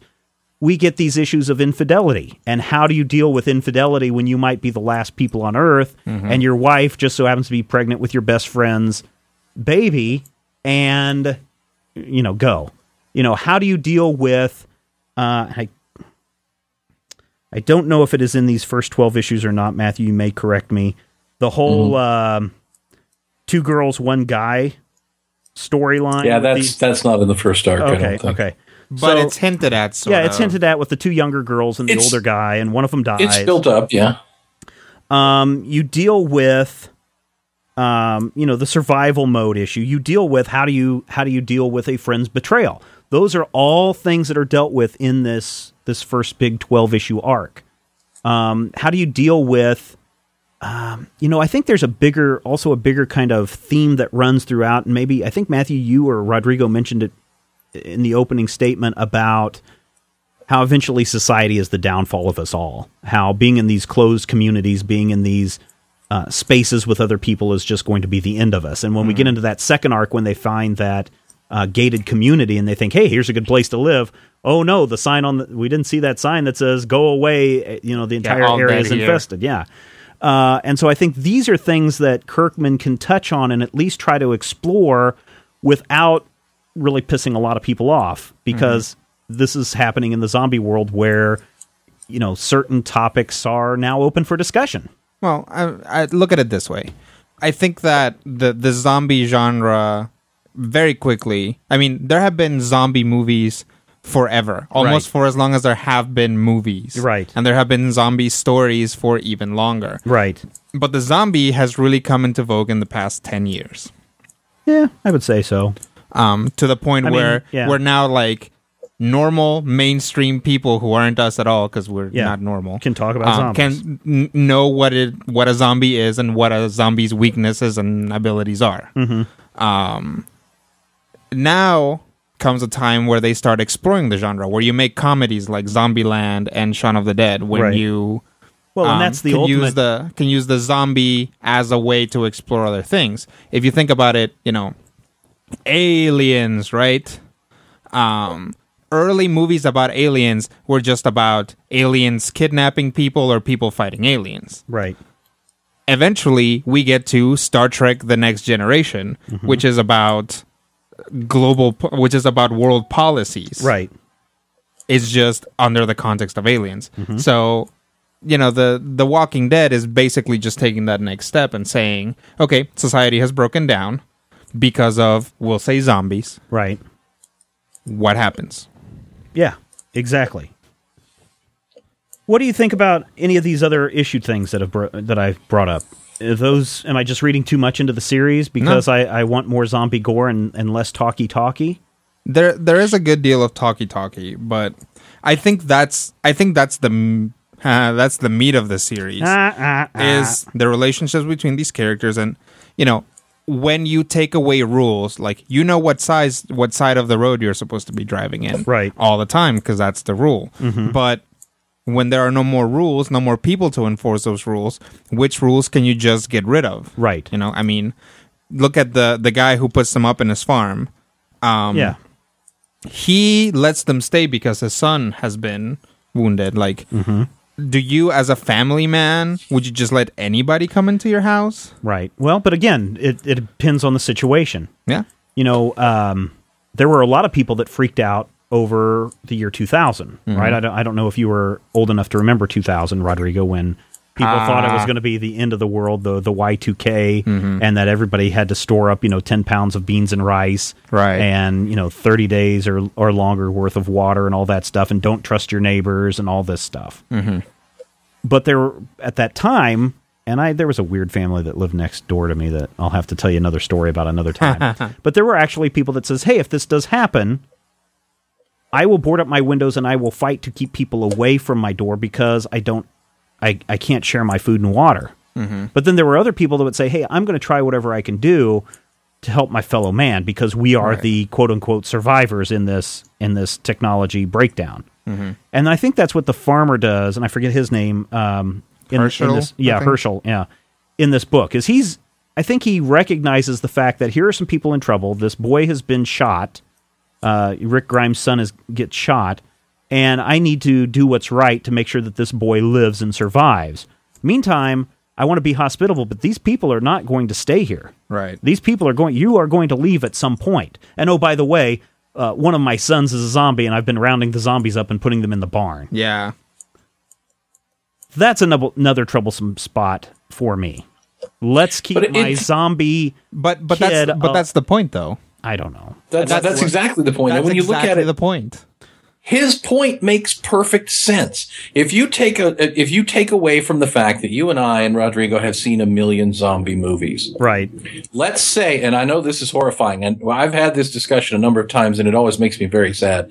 Let's say that it's your family that's sick, and you look at this and they're sick. Are you really going to be able to look at, and I hate to call you out like this, but are you going to be able to look at the boy, if the boy were zombified, and say, I need to shoot him in the head? Or are you going to think, how do I make the boy better? Well, but if it's clear that in all of the billions of years of zombie genre films that we have seen... But you haven't seen those. You haven't seen them, and that's the thing about... Well, if I'm in this situation, you're talking about my son not living in this comic book world. But that's I'm talking why I asked about that question before. If Matthew away gets bitten, the fact, I'm shooting you. Mm-hmm. Rodrigo, you get bitten, I'm shooting you to put you out of your misery and to keep me from harm. My old roommate told me this. He actually, with a completely straight face, Rodrigo, if the zombie apocalypse comes, I'm killing you. He said, "Okay, here's how we're going to do this." And I was like, "Okay, he's going to talk about me not putting the towels back or something like that." He's like, "If the zombie apocalypse happens." Now, I understand that you might be running away, you might get some blood on you, might be trying to get away from zombies, you might be in a state. So if I see you and I have a gun or something, and you come towards me, I'm going to give you 3 chances. I'm going to ask you 3 times to make some noise or move in some way that lets me know that you're not a zombie. Mm-hmm. And if you don't, I will kill you. And I would expect for you to do the same for me. Right, exactly. Exactly. What's wrong with that? No. I'm just saying. This is something that someone actually told me in all seriousness. But, this idea, I don't know. I can't grasp my mind around it because, well, it's not clear in the book whether these people are really dead or whether if they're sick. Mm-hmm. I think that your guts and entrails... Actually, the book is pretty clear about them being dead. Well, but Herschel doesn't think so. He's thinking that's because of his son, though. I mean, in the book prior to this, they cut a guy's head off, and the head is still moving. Right. So I think in this situation, when it's clear that these people are dead, I don't want the dead coming after me. So if it's my family, it's whoever is zombies, and it's obvious that there's no cure, people are going down. I don't care if it comes to that. Now, the good thing who is, else would say that? A sociopath. Probably. But, if Matthew's fine, then there's no problem with quick Matthew into the house. Matthew doesn't do anything quick. Then there's not a problem. But I just think that, and not to spoil it for you in the future, Rodrigo, but there are, in addition to Herschel, there are two other instances that we see in The Walking Dead where people are keeping family members chained up that have been turned to zombies. That's just, again, that's baffling to you because you have that context. Like, it's like saying, well, why isn't that guy chaining himself up? He's clearly going to become a werewolf in 2 days. Right. Well, he doesn't know that. Yeah. He thinks that it's all a big trick and that he's just hallucinating his chewed up friend. Right. But it would be different if, oh my gosh, I just saw the zombies attack my wife, and now she's coming back all glassy eyed and wanting to, and is also devouring my neighbor.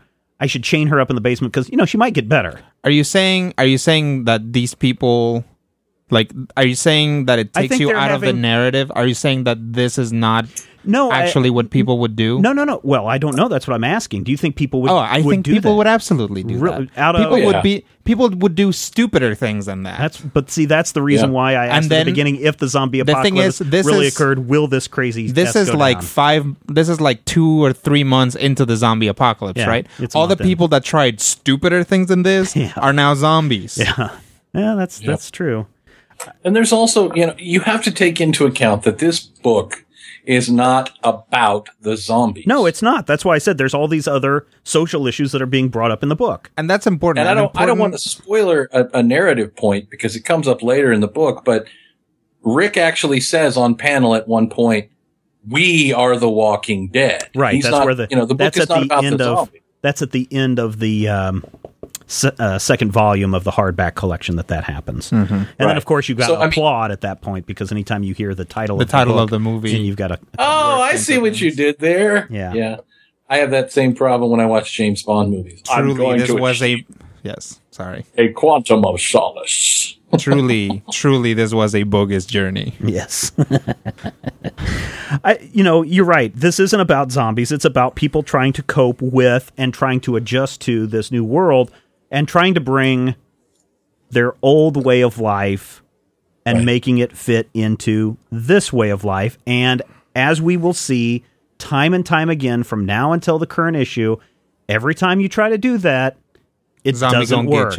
It doesn't work. Well, but you're the pragmatist, and that's how you see things. You're the if you were in The Walking Dead, you would be the guy with the gun. You would be the guy with the gun and the handlebar mustache who shows up in about issue 50. Oh, yeah, that guy. The guy who he found out his family was a zombie, so he blowed him away. He went and got guns, and he's been alive ever since. Yeah. And everyone that he comes near dies horribly, but he's been alive ever since. Yeah. No, I would be the guy. I would be the guy at the very beginning of the book, the first guy that Rick Grimes meets. That is, he and his son are in the house, and they're cleaning up the zombies every day that come near their house, but they're alive. Mm-hmm. They're just staying away from everybody. Zombie comes in the yard, you kill it. And I'd be Dale, the fat guy who inexplicably is still alive and has a VW, but an RV rather. But we all read into any zombie story, but this one especially what we want to get out of it. And I think that to you, you said that you want a little more blood and guts and brain eating. I love the soap opera bits. And there are times when they'll go, and we're surrounded by zombies. And I'm like, oh yeah, I forgot. I don't like that part so much. That's not the strength of the book. In this first volume, it's hard to make out. And like I said, in this first volume, zombies are always there. The zombie presence, the zombie threat is always there, and you have to be aware of it. What becomes tiresome is when, as people start to die around them, and this is what's going on in future books, they have to spend issues discussing, well, your soulmate just died. How do you feel about that? How do you think I feel? Someone just around me just died. You don't understand. Well, wait, remember last issue when my loved one died and I went all crazy nutsoid? That kind of stuff happens again and again and again. Mm-hmm. And that just really gets old of, okay, yes, we're trying to deal with coping with loss, and everybody copes with loss differently, but you can only tell that same plot point or re-bring up that subject 20 times before people are like, okay, let's move on. Right. We understand someone died. We understand you're upset. Let's not talk about it, and let's get on with it. Mm-hmm. Better But stop that's living, kind of- or you better start dying. That's what it boils down to. if you keep quoting Stephen King, bad things are going to happen, especially if you're talking like Morgan Freeman. I'd like to say that the Monopoly guy fought the good fight, but you that didn't sound like Morgan Freeman at all. No, it didn't. Shut your face. It kind of sounded like Foghorn Leghorn a little bit. Fortunately, I keep my dead people numbered for just such an occasion. When we stop recording, remind me to tell you the joke. Okay. So Awesome. This is one of my favorite comics out there. It's easy. It's easily the best zombie story I've ever seen, and it is just so well paced. I just finished the 3rd hardcover book, and damn, I hope you guys review the rest of the series too. all right, we will. What were you going to say, Matthew? Or what were you trying to say? I don't remember you interrupted me. Sorry. It's Hector okay. Busnut says, The Walking Dead is one of those comics that arrived just at the right time. It was one of the first zombie-themed comics to arrive after the resurgence of the genre in film, and is certainly the only one I can think of that's gone the distance. We're up to the high 70s or something. I think the longevity can be attributed to the fact that this never set out to be a 6-issue mini full of zombie chopsaki that got picked up as an ongoing, but was, as it says on the cover, a continuing story of horror survival. The book is about the people, not the zombies. In fact, we can go months and months without seeing any signs of the zombie blight. If you want instant violent gratification, this isn't the book for you. Kirkman... Yes, Stephen. No. Hey, what did I say? I said the first 12 issue I actually like. Mm-hmm. And, for what it's worth, volume 3 I actually like. Mm-hmm. The last 6 or 7 issues of the book are interesting, but I can already see where it's going, kind of thing. Hector goes on to say, Kirkman constructs a very precarious world where the survivors boxing in by the mindless zombies is dramatically offset by the infighting, brutality, and the cunning of the remaining few humans in their struggle to keep both humankind and their humanity alive in extraordinary circumstances. It's a slow burn, character-driven book that I just adore. Everybody seems to like it. Even Julian goes on to say that he likes it. There's some really good writing in there. Mm-hmm. I love the art. Yes. There are times though when screen continuity gets really broken, where we're breaking the 180-degree rule like 20 times in a given page. Yeah. That's bothersome. But the art, I think, is really good. I highly recommend the first volume of The Walking Dead, or the first 2 if you're getting in paperback. I like this series, but I think it's kind of grown stiff and stale a little bit. Uh-huh. Which is why everybody, I think, should really pick up issue number 75, because we find out that it's all about aliens. You Liar. bastard. Sorry. And it's in color. What? Liar. I am dead serious. Lying. I'm He's dead serious. Walking Dead serious. Yes, I'm Walking Dead serious. Rodrigo, give us some more thoughts. I mean, I've been talking a lot. Give us some more thoughts about this. It definitely. I think what The Walking Dead sets out to do is to explore the zombie apocalypse. It is a time-honored tradition, and I think even the very first actual zombie movie, is it Day of the Dead, Dawn of the Dead? Dawn of the Dead. Night of the Living Dead. Night of the Living Dead, there you go. In which who you should you can outrun a zombie, you can shoot a zombie in the head. Mm-hmm. The one that you should actually be afraid of is other people. Yeah. Other people are going to kill you. Is that the social commentary then, that no matter what, we're always going to screw things up? We're always going to ruin it, no matter how perfect life is? I think the commentary, I don't even know that it's commentary. I think that it's actually a trope of the zombie genre. Okay. That given the option to save themselves or save you, people are going to save themselves. Right. And that brings about bad judgment calls. Mm-hmm.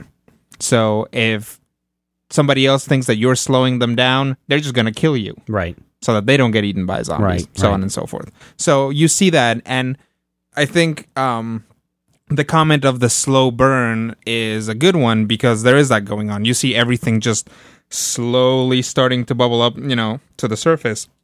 Kirkman does a really good job of setting things up. And you're like, oh, I know what that look means. Mm-hmm. Eventually, this is going to come to a conflict. Mm-hmm. And really, that's the important part. As you go, you are like, look at this zombie. It is frozen. Zombies freeze. Mm-hmm. And those zombies can tell who we are by smell. If we smell like zombies, they won't come after us. Mm-hmm. And, zombies can't shoot lasers out of their eyes like we previously thought. Good luck. Good job, guys. We don't have to wear this tinfoil anymore. Okay. That kind of thing. Matthew. But those come in very small packets because they are not at all what Kirkman is trying to do. Right. Well, I think if you make it up to issue 75, I think you start to put Rick in a different kind of light. And as you read into volume 2 of this series in the hardcover, you'll also start to see the idyllic society start to crumble because we are doing it upon ourselves. Right. That kind of stuff. Matthew, let me ask you this. Yes. This is an ongoing series of horror survival, right? Survival horror. Survival horror. Mm-hmm. Do you think that there will be an end to the zombie apocalypse? Do you think that society will reform after a disaster like this in this book? I think society will always try to reform. And I think that, the Flintstones has proven to us that people will try to rebuild what they know with what they have. Right. And that's really what makes The Walking Dead so fascinating is seeing these people. And every once in a while, they're like, how do we make it all go back? Mm-hmm. How do we make it, how do we fix it? How do we make it better? Well, we're not entirely sure that you can. Right. As the reader, we can look at this and go, yeah, maybe not so much with that. But the characters living these lives, actually, they have to try, even if it's ridiculous. And, the thing that I find most fascinating, and this doesn't come up until a later arc, their most successful try is in the prison. Yes. And if you look at, the whole sequence and everything that happens in the prison, they really aren't very successful at creating a normal life. They aren't very successful at all. They actually end up locking themselves in the prison. So I think what we're supposed to take from this is obviously people are going to try to rebuild stuff. People are going to try to put the world back the way it was. But what's eventually going to happen is they're going to end up making things worse nearly every single time. Yeah. And I think that's what's fascinating about this. I have to go back. I think io9.com did a report, and it may have come from another science study because they usually dive into the realm of science. I find it hard to believe that in 30 days that all of society crumbles due to the zombies. It's interesting because it seems like the zombie outbreak occurs all at once, all over the place, right? As opposed to patient 0 in Connecticut, right? Bites, and it's going to take 5 or 6 days to get to us, or 5 or 6 days to spread out, 1,000 miles or whatever it may be. That's the one thing that I kind of find interesting in this is we don't know how this happened. Right. It just seems like all at once, the dead live, and then society falls apart. Now, there are, I don't remember, his National Geographic, I know the Discovery Channel looked into it. What happens if humans suddenly just disappeared? If what's that religious, everybody...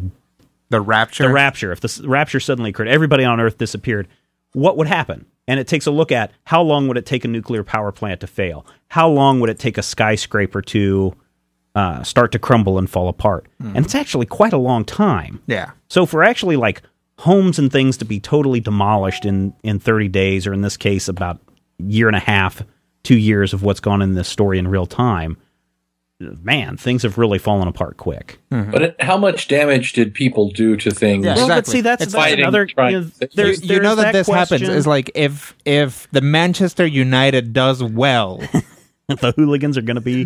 Like, half of the city gets destroyed. Yeah. So, and if they do poorly, the entire city gets destroyed.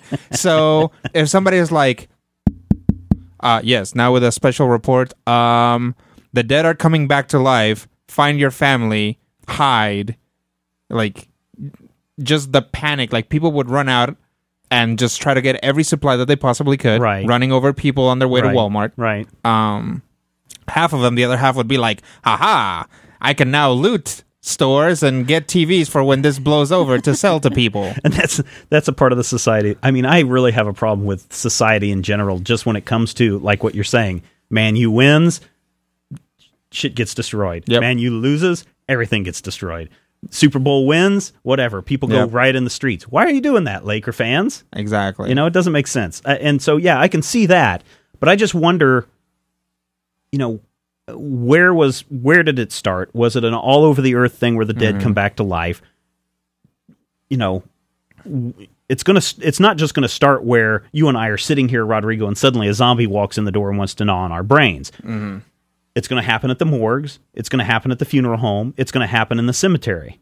Well, there's assuming that it starts with corpses coming back from the dead, and that's what we're led to believe here. As soon as you die, then you come back to life. So yes, there's going to be a random amount of people that have had heart attacks or commit suicide that are then going to come back to life, right? And then bite somebody else, and presumably that person infects somebody else. So there's a little bit of a slow burn going on here, and that's kind of hinted and indicated in this first arc, but. I don't know. I like the book. I've read it 75 issues. You know, I keep reading it. There's something about what Kirkman is doing that keeps drawing me back time and time again because I'm hoping for something. And in those issues where I don't get what's delivered, it's that hint of something else to come that pulls me back. And so I have been continually reading it. I found the writing very reminiscent of Why the Last Man. Yes, yeah. And really, it's kind of the same thing there, where like you'll get to the end of an issue and it's like, I didn't learn anything here of what I wanted, but I still want to know, and it's kind of the nature of the books that they can't just have an NPC come in and say, by the way, what happened to all men is aliens. There are many times that they attempt to do that in the book and then don't. Right. And I don't know. It's not a cop-out, but it's a good gimmick to keep me coming back. Oh, yeah, definitely. Matthew, final recommendations and thoughts, since we're way over time this week. This is not the strongest arc of The Walking Dead, but I highly recommend The Walking Dead as a whole. And I kind of... This is kind of like the first episode where Gilligan doesn't quite act right and the boat doesn't quite look right and nobody calls the professor by name, but it's okay because it all comes together in season 1. Mm-hmm. This is where the groundwork is laying. Once that groundwork is laying, the good stuff comes around. About halfway through this issue, the good stuff starts. And if you're patient and if you're willing to, sit and deal with some of the soap opera elements, which to me really make the book, absolutely it's a must read. What is your favorite arc? So the first arc is the zombie apocalypse. The second arc is the prison. The third arc is the governor.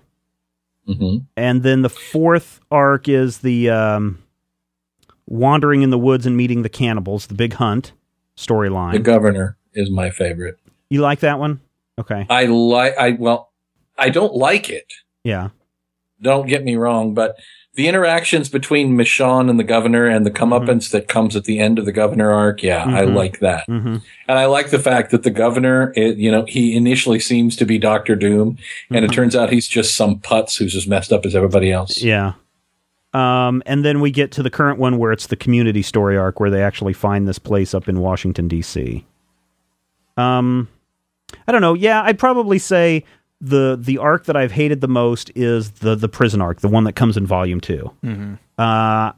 The governor one, again, seemed very reminiscent of the Romero, what was that other Dawn of the Dead movie where it's the... Day of the Dead? Land of the Dead. Is that what it is? Where it's Day of got the Dead. Dennis Hopper in it? Oh, I don't know. As this governor living in the tower, and that's kind of what that arc reminds me of. Mm-hmm. The current community one is going to be interesting to see how it ends. I don't know. It's all very average to me. Rodrigo, what do you think? As far as zombie stories go, It's pretty good. I mean, I was interested the whole way through. I was never like, oh my god, just get it. Even at times they get a little wordy, but that wasn't a big deal. I think that it's good exploration of zombie genres, and it's helped me to realize that I kind of like the zombie genre, but I'm not a huge fan of it, to the point where I'm like, well, I'd like to know what happens next, but I'd rather get cracking on the second volume of Fables. There you go. You know, that kind of thing. Yeah, I understand that.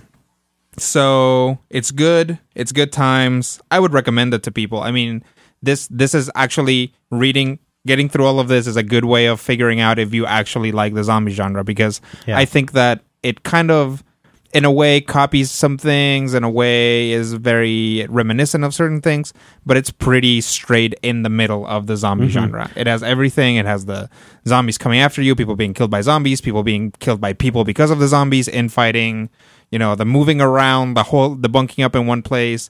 It has, you know, it's like every little thing that happens in a zombie movie, I'm guessing, will happen throughout this whole arc, and you get to experience it with the same characters as opposed to being reintroduced to the black guy who's going to die first every time.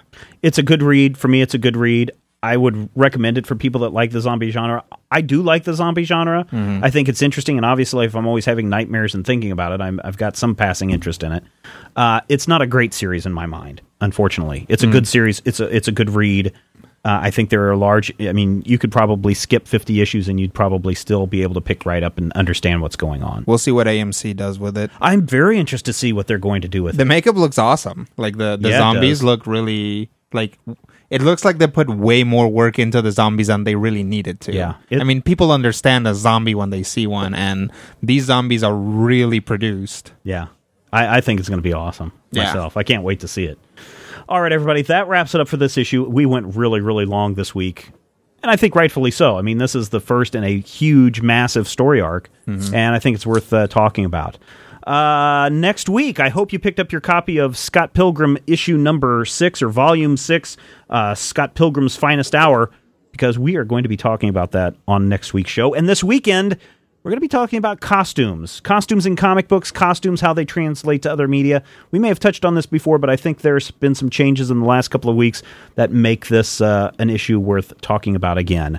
And we're going to be talking about Scott Pilgrim because we know that you love comics, and we do too, and we will talk with you real soon. KO! If you have any questions, comments, topic ideas for future shows, or would like to sponsor a show, send an email to podcast@majorspoilers.com. Visit Major Spoilers at majorspoilers.com and be sure to check out the Major Spoilers Forum. You can also follow Major Spoilers on Twitter at twitter.com/majorspoilers and on MySpace at myspace.com/majorspoilers. If I had the X-ray vision of a Superman, I could save a few bucks and stand around and read through the covers of the comics on the stand. But although every other page would be backwards, I suppose I could still read the evens and the odds. Well, I don't know. Guess I haven't thought this all the way through. Plus, as soon as the comic book store guy knew, they kicked my butt out on the corner. What a major spoiler! What a major spoiler! Think about a better way. If I was hulking green or gray, I could just bust through that brick wall, take their comic books away. But then the little meat would deal with all the tanks and bombs and guns. Have you ever tried to read a series with all that going on? Guess I need to rethink this plan. How would I back and board my comics with such huge hands? Guess I already told ya. What a major spoiler. What a major spoiler. Yeah, yeah, yeah. What a major spoiler. What a major spoiler. If I'm stark raving rich like a man of iron, I might not be surprised to find that I might actually have the heart cold to follow an entire storyline. But would I really even need to read up on all those escapades? I mean, who needs such distractions when your sister's such a babe? But the downside is such a beast, being shot up in a fun, be in the Middle East with a gang sign throwing soldier. What a major spoiler. What a major spoiler. Yeah, yeah, yeah. What a major spoiler. Whoa, whoa, whoa, whoa. What a major spoiler. Major Spoilers Podcast, copyright 2010.